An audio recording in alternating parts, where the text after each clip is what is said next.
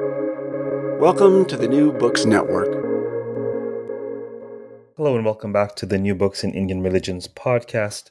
I'm your host, Dr. Raj Balkaran, and today I have the pleasure of speaking with Dr. Daniel Heifetz, Hi, great to be here.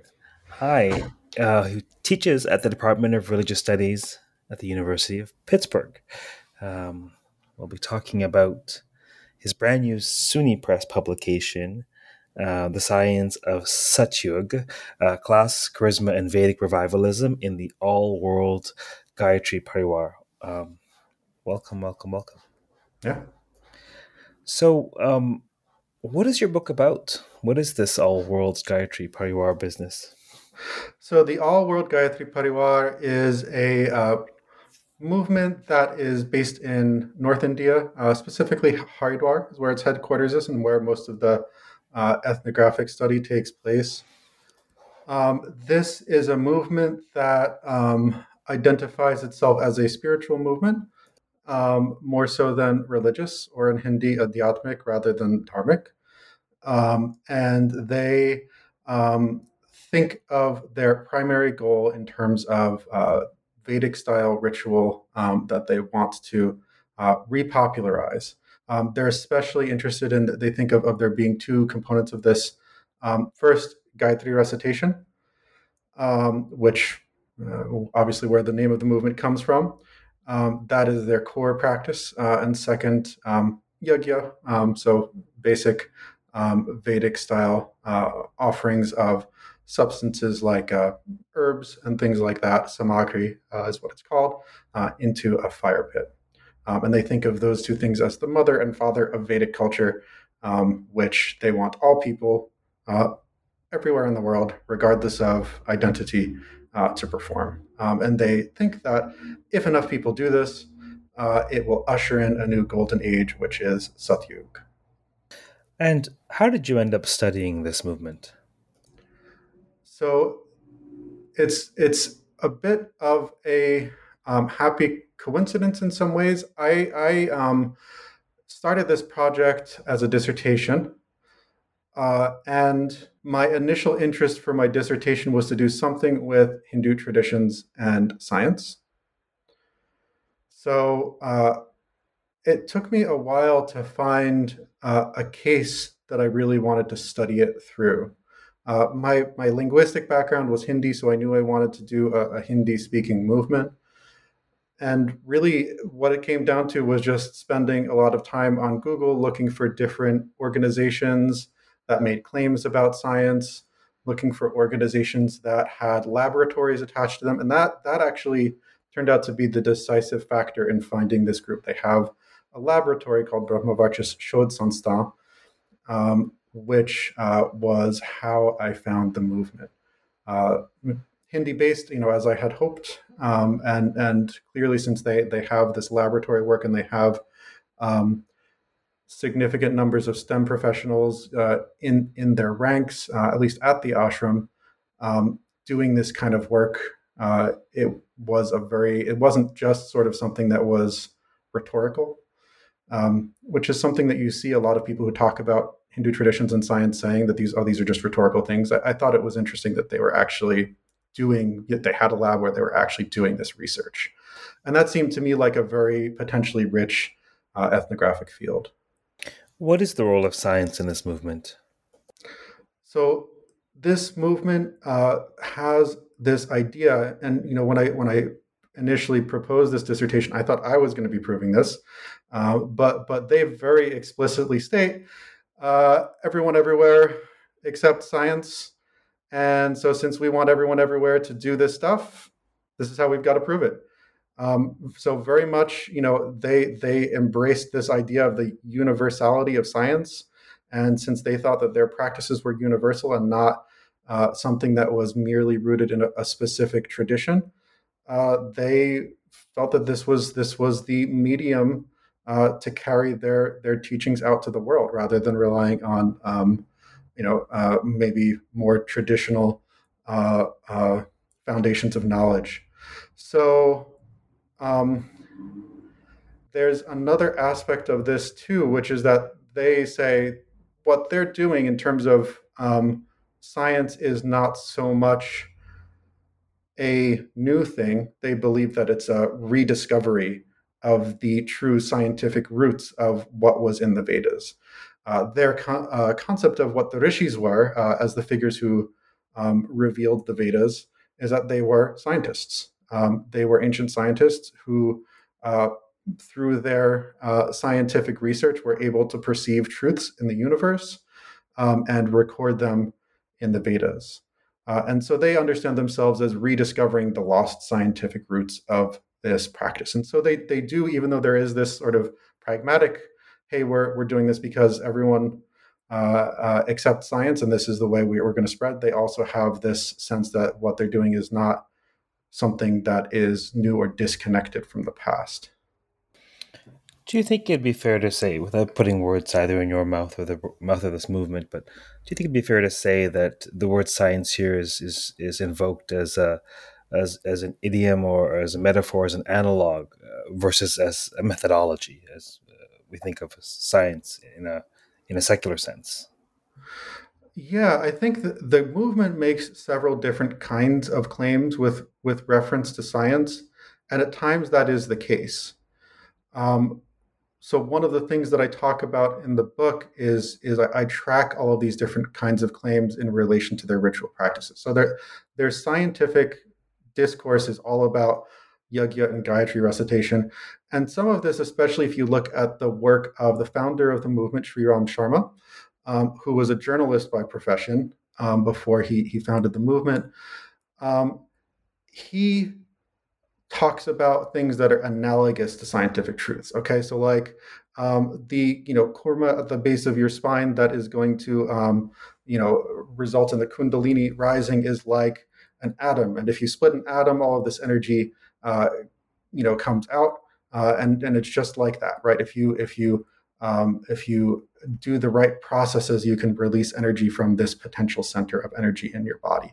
So there's that argument that it's analogous to science. Sometimes what they mean by science is that there are causal connections that do not involve divine intervention, right? So it's not that when you do the Gayatri recitation, the goddess Gayatri is pleased and offers you a boon. It's that the universe just works this way, right? You are doing something that will have a specific cause and effect relationship on your body and on your environment. But there is also this sense, especially as his successor, Dr. Pranav Pandya, who is a medical doctor, his followers call him Dr. Sahab. He, once this movement got founded and established, even before Dr. Sahab took over, he had this laboratory, Brahmavarcha Shodh Sanstan, set up, and he was doing things like, and this is my favorite image from the entire research that I just keep coming back to. There's a laboratory set up where he has like a yajna pit. There's an exhaust hood above. This is indoors. And the exhaust hood pipes the smoke from the yajna into a little chamber where there's pathogens waiting in petri dishes, and they observe what the smoke does. They even do control experiments, right? They do things like they do the ritual once, chanting the mantras correctly, and then they do it again, just chanting gobbledygook. And they say that if you're chanting the mantras correctly, because the vibrations of the mantras affect the smoke, the effect on the pathogens is more pronounced than it would be otherwise. So there's definitely this part that's sort of about using it kind of as a symbol of authority. But there is also, this it goes a little bit beyond that, where they're also actually doing experiments and putting this research out there. And this, gets published and circulated, and it makes the rounds, and it's compelling to people, right? That they're actually doing this research instead of sort of merely making these claims that it's analogous to science. So I have to say it was quite synchronistic reading your book based on a tutorial that I was leading yesterday. Where was it? Oh, this was actually my platform. It's called the School of Indian Wisdom. And one of the students was asking, when we were talking about subtle anatomy in this class, and she was asking, well, we talk about these concepts of the petals and the chakras and this and this and this. Why do you say it's not science? Isn't it such that this mantra will make this effect regardless? Isn't it scientific? And we had a really fascinating discussion about that, in terms of, well, doesn't science require empiricism, right? Demonstrability. Right. There'll never be a microscope that'll detect someone's chakra. If it does exist, it's in the subtle body. And so I just found it so fascinating reading about this. Enough of me yammering on. Let me ask you, what do you see parallels between, for example, the Arya Samaj movement and this movement, or other new religious movements? Sure.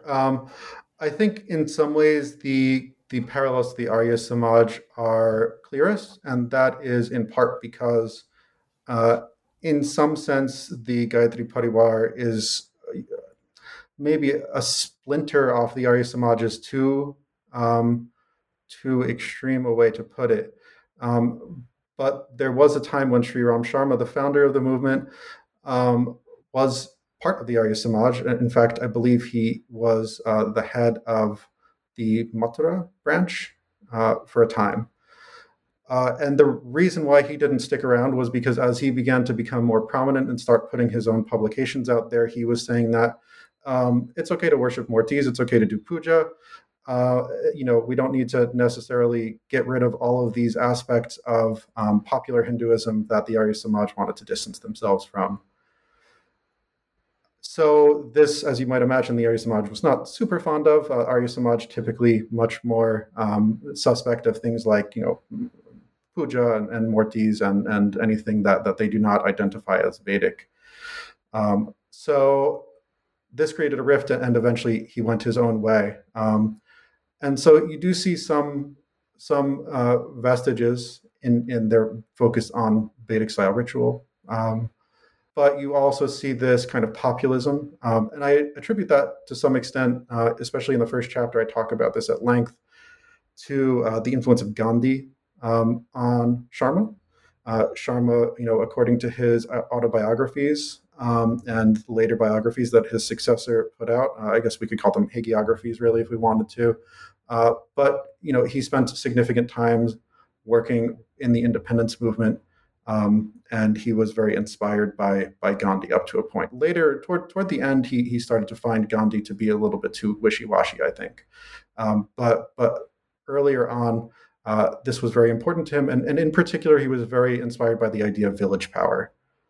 So Sharma felt that village power was important not just for the sort of political activism, right? The ability to assert independence for India, but also for the ability to change India spiritually.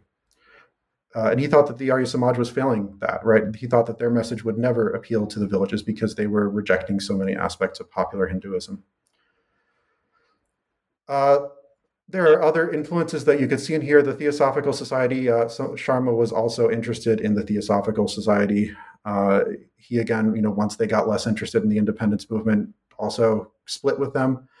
But he found them interesting. And some of their eschatology may come from that direction. They have this concept that there are these incorporeal Himalayan sages, and Sharma, part of his hagiography is that he has, been instructed by and guided by such figures to bringing back Satyug.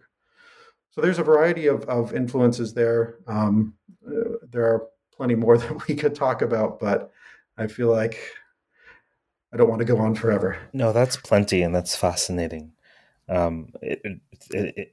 I find it so fascinating that there's a palpable continuation, or at least a parallel to the Arya Samaj movement, and yet there is this inclusion of, as you say, popular Hinduism. It really is interesting. What I wanted to ask, we touched on earlier, But I wanted to ask you about the founder in particular. Tell us about the founder and the founding. Tell us a bit more about that. Sure. So, founder, again, Sri Ram Sharma, his followers typically refer to him as Gurudev, and I generally follow that convention in my writing. Born in 1911 in a village near Agra. And he has this dream. May not have been a dream. Maybe he was awake, but he has this encounter, this vision, I guess is the better way to put it, of an incorporeal yogi who gives him instruction about what he needs to do with his life and what his mission is supposed to be. This yogi charges him with reciting the Gayatri mantra extensively. I forget the exact number, but it's a very significant amount. I think it's 18 malas a day. So this is something that he's supposed to go on doing for a significant period of time, and he's supposed to go into the Himalayas, beyond Gangotri and Galmukh, which is the source of the Ganges, to this meadow called Nandavan. And at this place, he encounters this community of incorporeal yogis who train him and explain to him more about his purpose and his role in bringing back Satyug for all of humanity. So he makes several of these pilgrimages, I think 6 in total. And while this is happening, he begins laying the groundwork for this movement. The first really substantive step is the founding of a periodical called Akhand Jyoti. So this is undivided light. Part of this whole process is he's supposed to keep this oil lamp burning endlessly. And so this is where this comes from. And this lamp is still at Shanti Kunj in the old apartment. So it's an important sort of relic from this era and image for the movement. So this periodical is putting out his spiritual vision, and it's part of what caused that rift with the Arya Samaj. This starts to come out. They begin the process a little bit before World War II breaks out, but World War II caused some complications in starting a periodical. So really, it doesn't start publication regularly until after. Some years later, as the circulation broadens, they use this as a platform to promote a very large and public yajna that is open to everyone. This is in the early 50s. I think it's 1953. Women, men, all castes, everyone can do this thing, and very, very large numbers of people turn out to this event.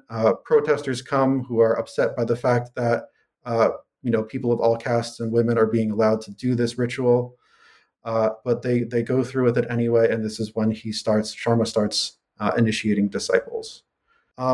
Then a little bit later in the 70s, as he's going on, I think his second to last or his last pilgrimage into the Himalayas, they find this place. So the periodical was founded in Mathura, and this time in the early 70s is when Shanti Kunj, the main ashram, is established. At first, just a small collection of buildings near Haridwar, but it continues to expand to the point where it now holds thousands and thousands of people. Some of them permanent residents, but many of them, especially during pilgrimage season, are people who are moving through to the Choti Char Dham, which are pilgrimage sites in the Garhwal Himalayas. How large? Oh, go ahead. Sorry, how large is the movement currently? That's a bit tricky to estimate. The ashram maybe has 2,000-3,000 permanent residents, just a very rough estimate. The figure that the Gayatri Parivar tends to use for estimating the size of their movement is the circulation of Akhand Jyoti, which is well into the millions. Off the top of my head, I think it's 26 million that they say. But it's been a while since I've looked at that figure, so I may be off on that. They don't really, that's the estimate that they provide. To me, I'm not as interested in doing the exact quantitative work and fact checking as exploring the significance of, why they say it is what it is.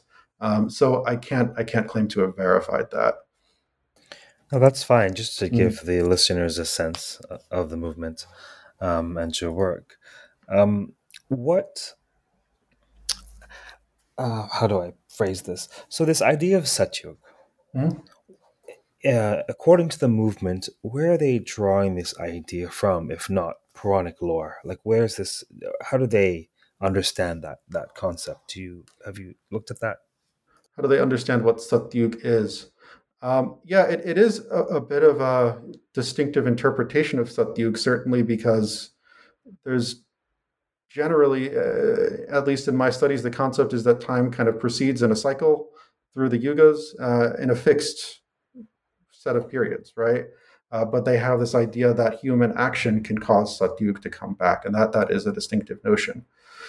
Uh, I have not seen them point to a specific, uh, you know, uh, source outside of the movement for this possibility.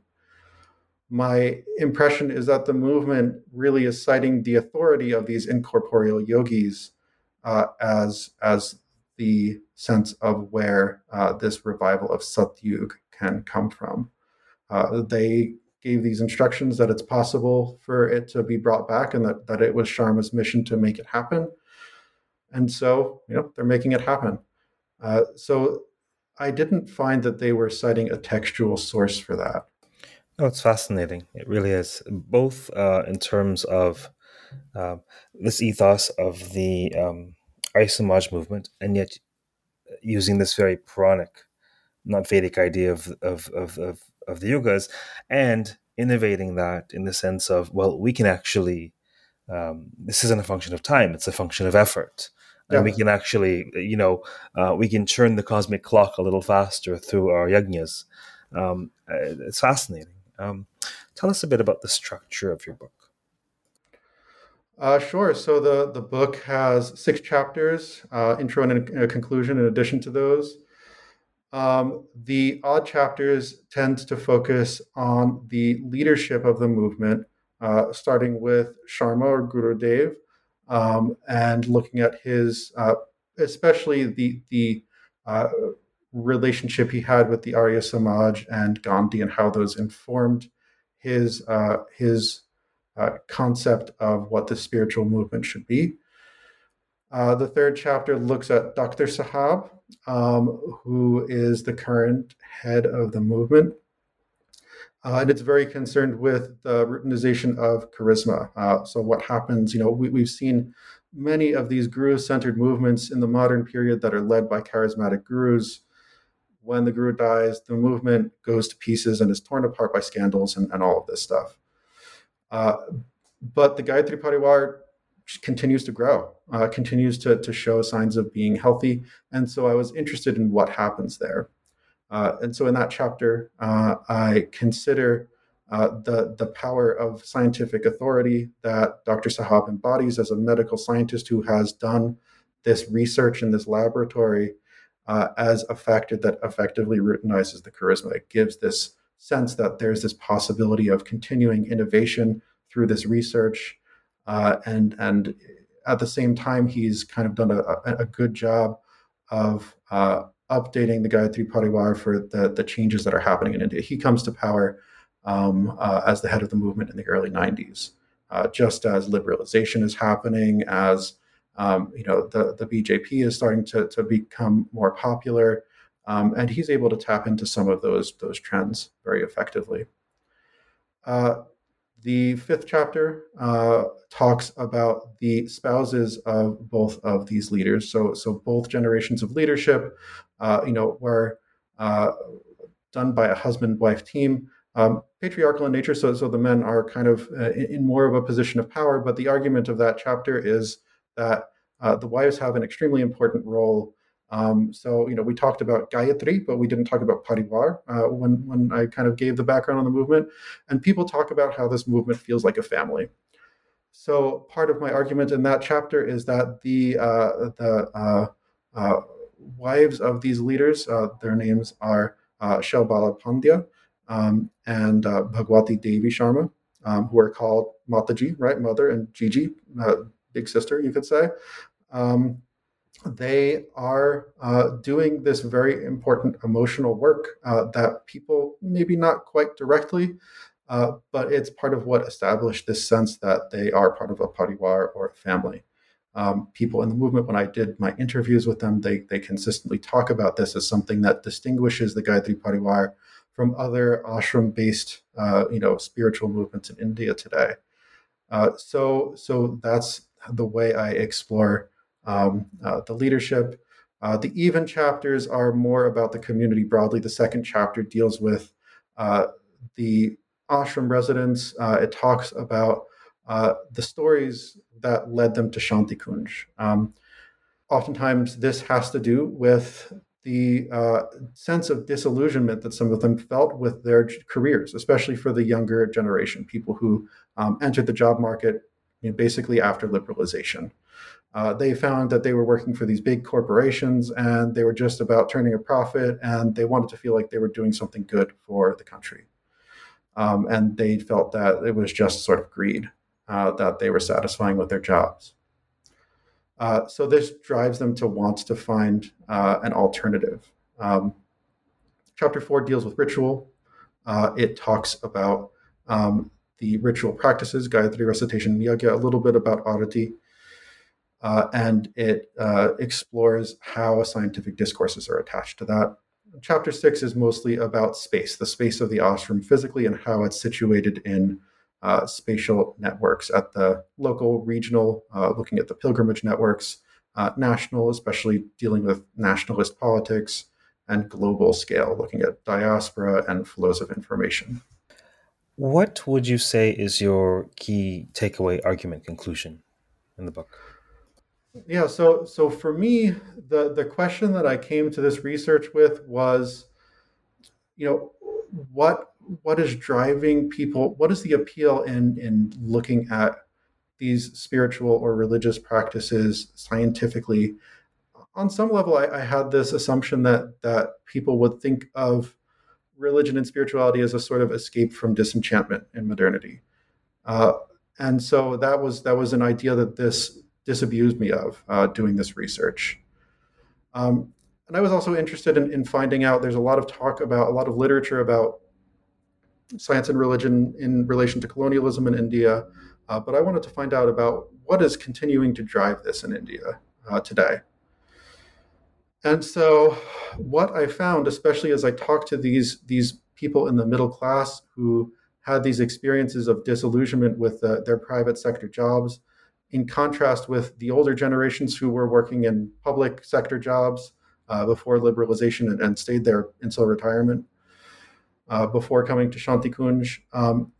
My argument is essentially that part of the appeal of this kind of scientific discourse is that this generation of people who felt that they believed in this old Nehruvian promise of going to an IIT and becoming a scientist or an engineer and helping to build up India. They still believed in that, but they didn't find jobs that let them do that. They wanted to have a moral purpose for their work. And the Gayatri Pariwar, first through its use of scientific ideas and through the growing role that it has made for communication technology in circulating those ideas transnationally, it essentially gives these people a sense that they can use those STEM skills that they got in their IIT education to serve humankind. India, right? But also as globalization takes root, there's this sense that India also needs to be integrated into the world, and this middle class is in ways a global middle class. So they're essentially trying to fulfill that Nehruvian promise, but not through jobs, but instead through participation in this group that gives them this sense of moral purpose to their STEM work. Could you tell us about the universality or perceived posited universality of this movement in terms of, so for example, can folks be part of this movement and not be engaged in or identified as Hindu, for example? Yeah, absolutely. So they don't identify themselves as a Hindu movement, just like they're rejecting gender and caste-based adhikara for these these ritual practices, they are rejecting religious-based, license to practice these. They think everyone should do it. When I went to the ashram for the first time, the very next morning, they had me in a Yagyashala. I think they needed to put a dhoti on me, and that was really all it took to make it acceptable. No initiation, nothing like that. So everyone gets to do these rituals. Doesn't matter what your religion is. There's no conversion that's required. They do life cycle rituals there, Hindu-based life cycle rituals, and those are available, but they're not required by anyone in order to do these practices. So they are very specific in part of how they distinguish this from between spirituality and religion. Is they say that anyone can do spirituality. Spirituality is universal. It might have a historical association of some sort with a religious tradition like Hinduism, but anyone can practice this, and therefore it is spiritual. And science also plays a role. The universality of science is part of what plucks this practice out of the particularism of religion and Hindu identity and transplants it into that universal space where Muslims can do this, and according to the Gayatri Parivar, should, right? Everyone should. So yeah, their universalism is partly about leaving that behind. And this is not something that you do instead of your religion. It's in addition to, according to them. They don't want people to stop being Muslim or stop being Christian. They just say, whatever you're doing, do this in addition to it. Is it fair to say that the emphasis is more on practice rather than belief in this movement? I think that's pretty fair to say. There is definitely a sense that the reason for practice has a certain importance. People have a certain sense that the scientific nature of this is relevant, and the fact that it has this authority behind it. But I wouldn't say that authority is necessarily in the realm of belief. It's kind of in between, right? It's I talk about this in terms of emotion a lot in the book, partly because as I was writing this, I was getting exposed to affect theory, and I was very interested in all of that. And so I think of authority as being a kind of power that's not necessarily totally rooted in the verbal and in the cognitive and in ideas that we might call belief. So that may to some extent be my own framework that I was using to interpret the movement, showing itself. But generally speaking, there's this sense that what you do is what's important. It's important that you do these rituals. It's important that you behave in the correct way. Whatever you believe, these things are going to happen. So it certainly isn't like this Christian notion that you have to have faith in order for this to work, or you have to believe the right, orthodoxy. At the very least, in that sense, belief is at best secondary. I think you touched on this earlier, but what most surprised you about this research? That's a good question. There are a lot of things that I found surprising. I think to some extent, the political complexity of the movement is really the thing that surprised me the most. And it's something that I feel that, definitely continued work needs to be done, because I think the complexity of the movement politically continues to develop. The founder of the movement, he was in many ways a Gandhian, but he also had these connections to proto-Hindu nationalist figures and movements. I mentioned the Arya Samaj. Madan Mohan Malviya of the Hindu Mahasabha was another influential figure for him. And you see some of those components linked together at his stage of the movement, right? You see the sense that India needs to be bound together by these Vedic style practices, which are not Hindu, but still, this is a thing that is expressing something that is core to Indian identity. There's not any sense of militance, right? He has that very Gandhian sense of nonviolence and peacefulness. And there's this disconnect from Hindu identity, but it's a little bit of a complex tightrope that he's trying to walk. And this becomes even more complicated with his successor because his successor has more clear Hindu nationalist sympathies. The relationship of Gandhianism to Hindu nationalism interpretively has been changed by the contemporary BJP to some extent. And so, this has added another layer to the ideological networks that the movement is connected to. And so the movement really resists ideological characterization or categorization, I guess you could say. It doesn't fit neatly into one box because it's part of this web of different ideological and political movements that go in many different directions. They even talk happily about Karl Marx and socialism alongside all of this other material. So in part, it's that resistance to categorization that was extremely challenging to deal with in terms of writing, and that I found surprising at times. I know I use the F word a lot on this podcast, but that is fascinating. It really is. I'd like your take on this this distancing from the label of Hindu or Hinduism, based on what is the perspective there? Why is that? Why is it the case that these Vedic practices aren't Hindu in the eyes of the movement? Sure. Well, I think it's partly because they understand being Hindu as more or less a fixed identity. To some extent, I got better answers to the religion, spirituality questions and how they make those distinctions, but I think it's applicable to this question that you're asking. So like when I talked to people about, what does it mean to say this is spiritual but not religious? Whether I was talking to people in Hindi or in English, different people would choose different ways to communicate with me. Religion was always dharma, right? Religion is always duties that are fixed based on your identity. And so they would talk about, obligations to particular people, and that is what religion is. And so being Hindu was about having those particular sets of obligations that Hindus have based on caste and other aspects of their identity.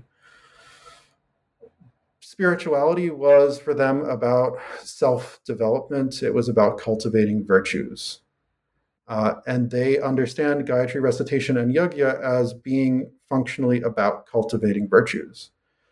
They do have the sense that it affects the environment physically as well, and it affects the body physically. And there's this linking of health and virtue, which is a whole separate topic. But because they see their practices as being about virtue cultivation, it's spiritual and not religious, and therefore not tied to Hindu identity, right? Because being Hindu is an identity. It's also connected in large ways to the distinction, I guess you could say epistemological distinction, that this is based in tradition and not, or this is based in science according to them and not tradition. So this is another component of it. I just find that so interesting for so many reasons. And I think to myself, isn't it great that we rebranded this podcast once called New Books in Hindu Studies to New Books in Indian Religions, because how could we have this book on here under Hindu Studies? Yeah. Well, we could question whether it's even appropriate for it to be, since it's about religion.